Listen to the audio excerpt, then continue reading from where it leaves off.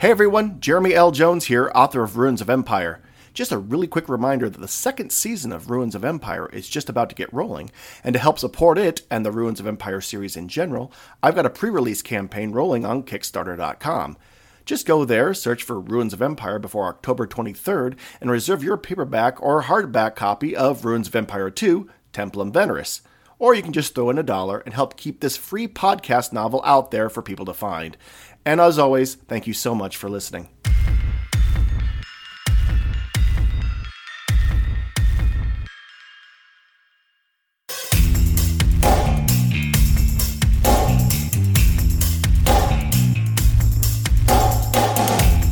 You are listening to Ruins of Empire, Saturnius Mons, Book 1 of the Ruins of Empire Project, a serial podcast novel by Jeremy L. Jones, read by the author and Tyler Murphy.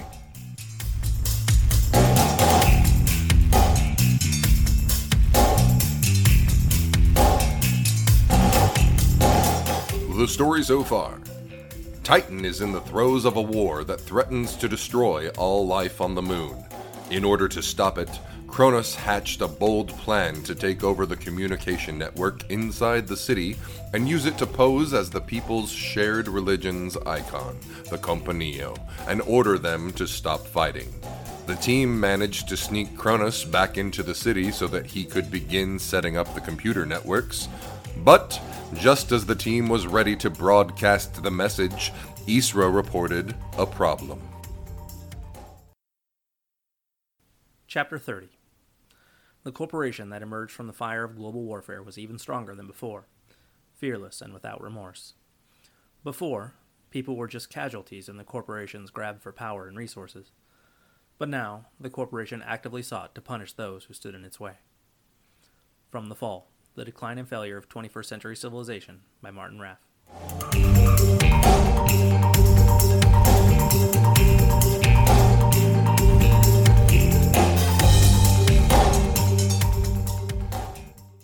The system was locked. No matter what she did, the holographic interface did not respond.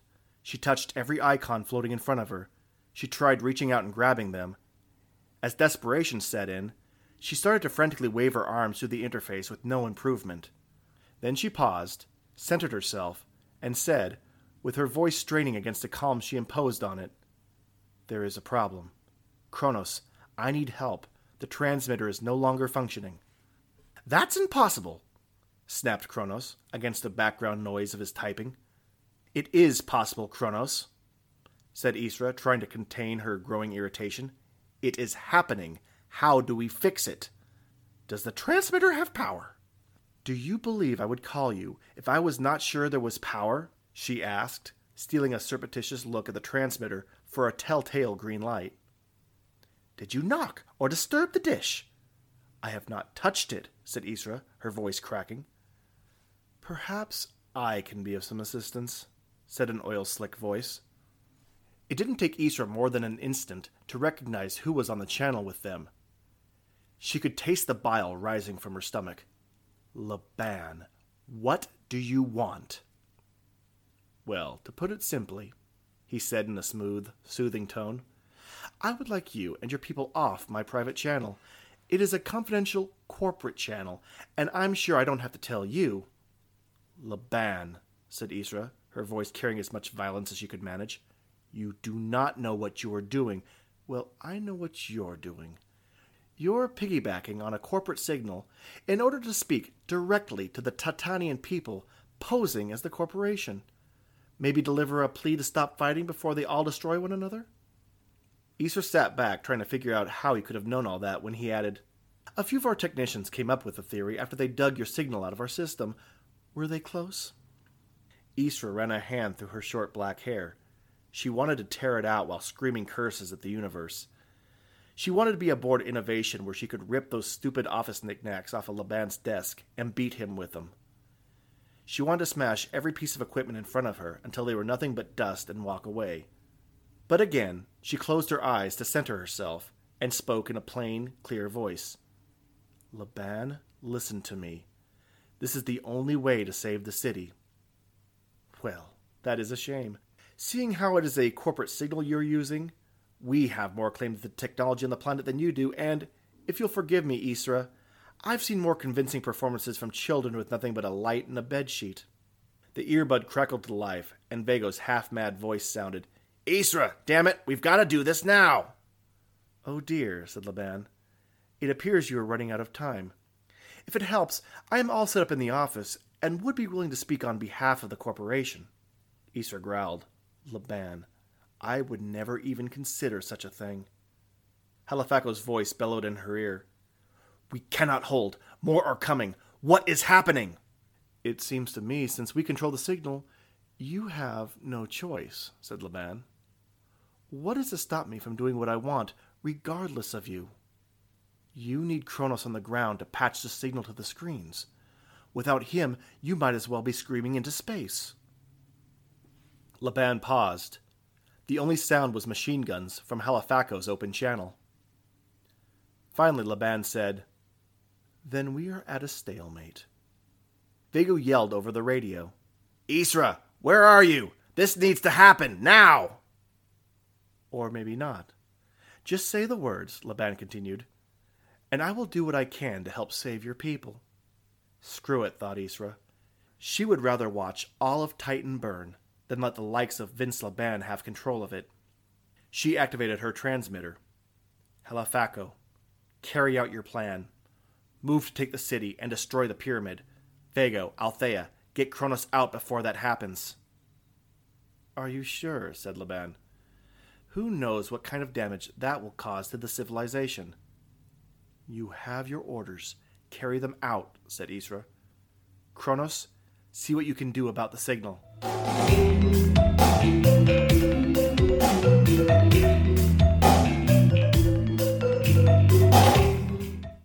Roger, said Viekko, keeping his voice low in the small room.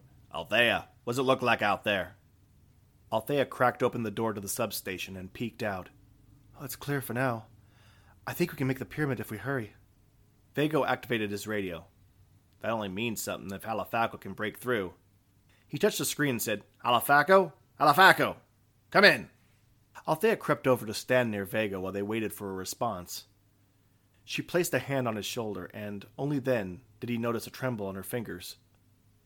For a moment there was only static, until the warrior's voice broke in between the rattle of assault rifles. Overrun. We have no choice. Retreat. We must retreat. Althea broke away and went back to the heavy steel door for another peek. More bad news, she said after watching for a moment. They must know something's going on in the pyramid. Several squads just ran in that direction. Viekko took off his hat and ran his fingers through his hair. He knew the red flags of a military operation that was about to become explosive, and this situation had all of them. Victory would mean survival, and survival meant retreat. He muttered, Babutsag Kildzig Kakjapiana. It's possible to just run in that direction, but that ain't likely given our luck. All right, we call this off. Call Cronus and tell him to strip everything down, and that we're coming to get him. Cronus, wearing his immersion goggles and controller glove, searched through innovation systems. There were hundreds of receiving channels, and even more transmitting channels. But getting a signal through one and out the other with the same corporation encryption, that was the difficult part.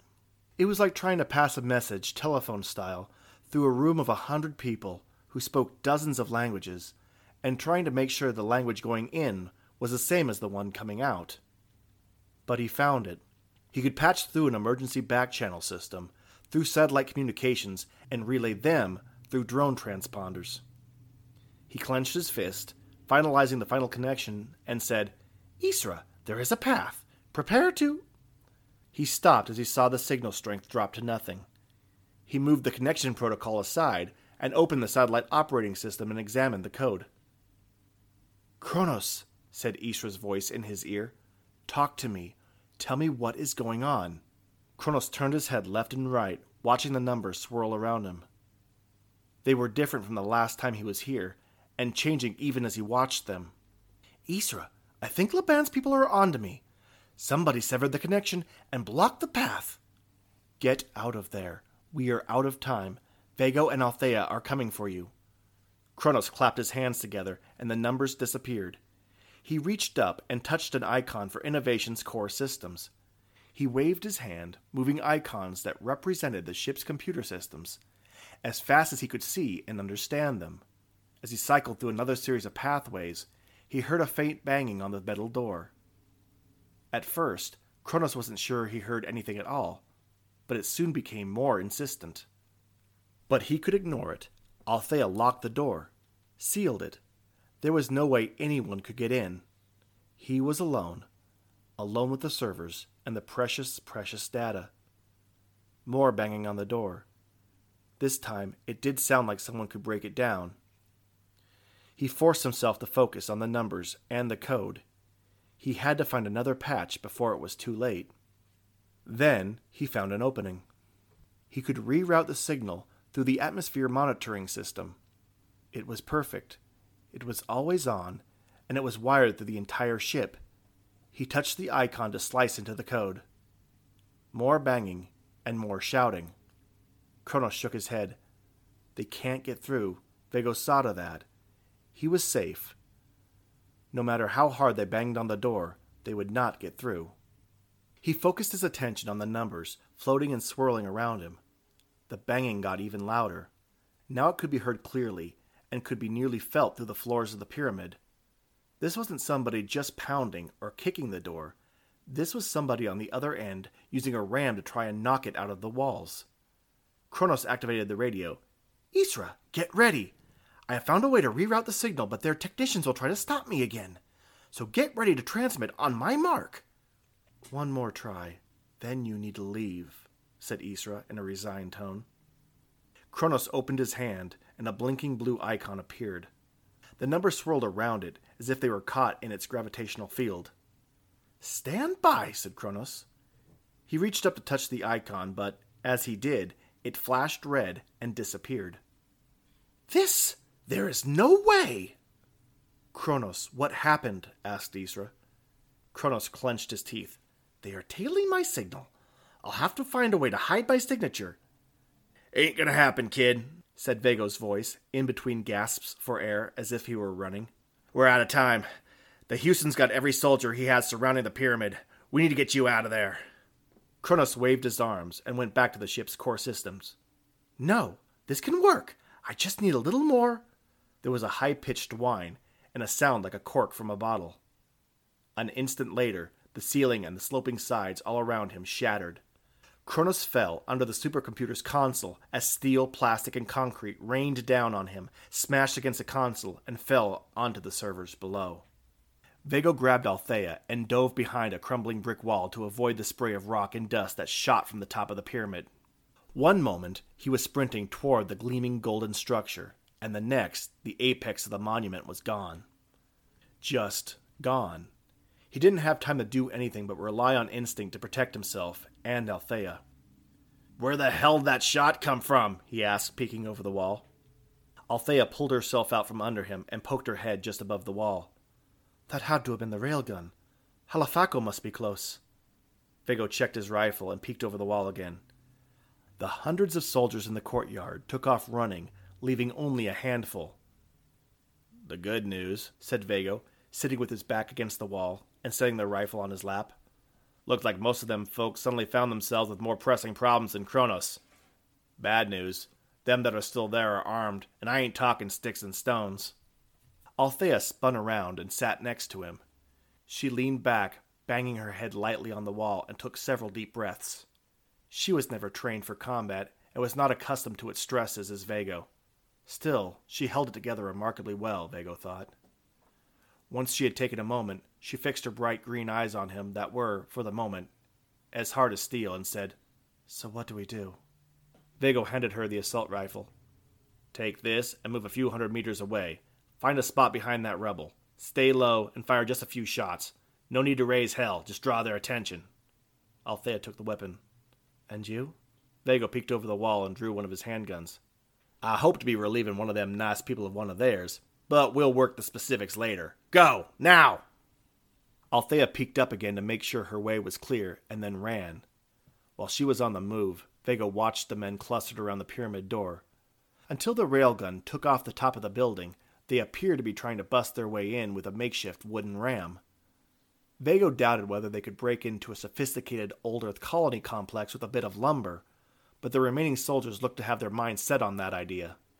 Althea moved from rubble pile to trash heap, staying low and mostly out of sight to anyone not paying attention. She moved with a timing and grace that someone working behind a computer, or, in her case, in a hospital, couldn't muster. Viekko had to laugh to himself. If Isra was mad about Triple T, just wait till she found out what Althea did in her spare time, or at least what she used to do. The medic reached a spot behind the remains of another stone wall. She ducked behind it for a moment, then raised up and let loose a burst of gunfire in the general direction of the group of soldiers. She didn't hit anything but air, but it got the soldiers' attention in a big hurry. While they were looking around for the source of the gunfire, Viekko rose up and fired 3 precise shots. One hit a soldier in the neck. The other 2 hit another in the lower spine and in the back of the head. Both of them crumpled to the ground. Althea rose and fired again. There still was not an ounce of precision to it, but, all the same, the soldiers in the middle of the killing became unhinged.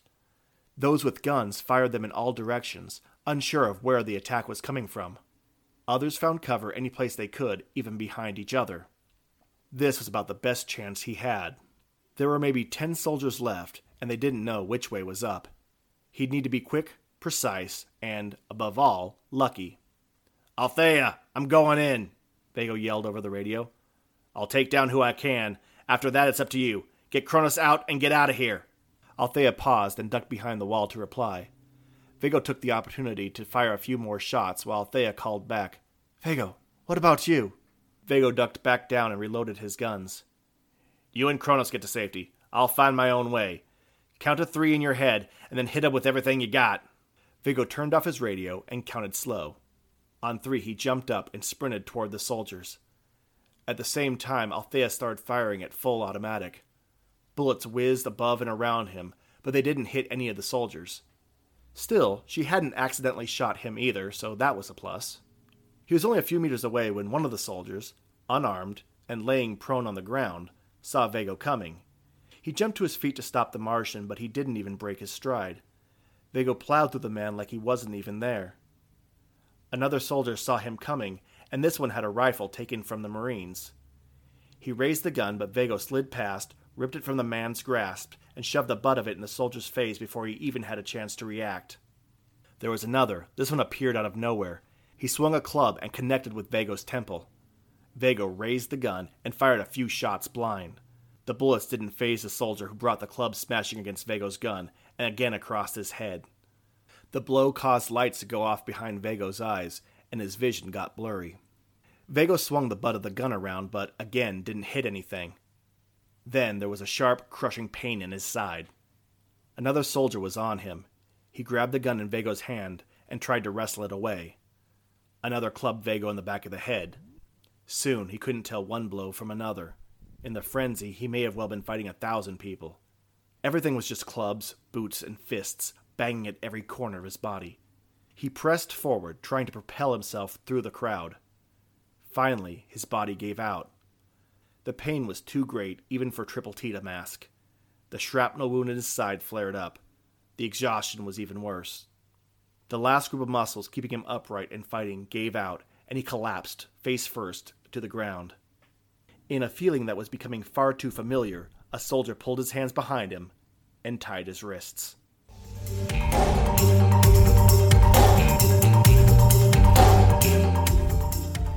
You have been listening to The Ruins of Empire, Saturnius Mons, the first book of the Ruins of Empire project.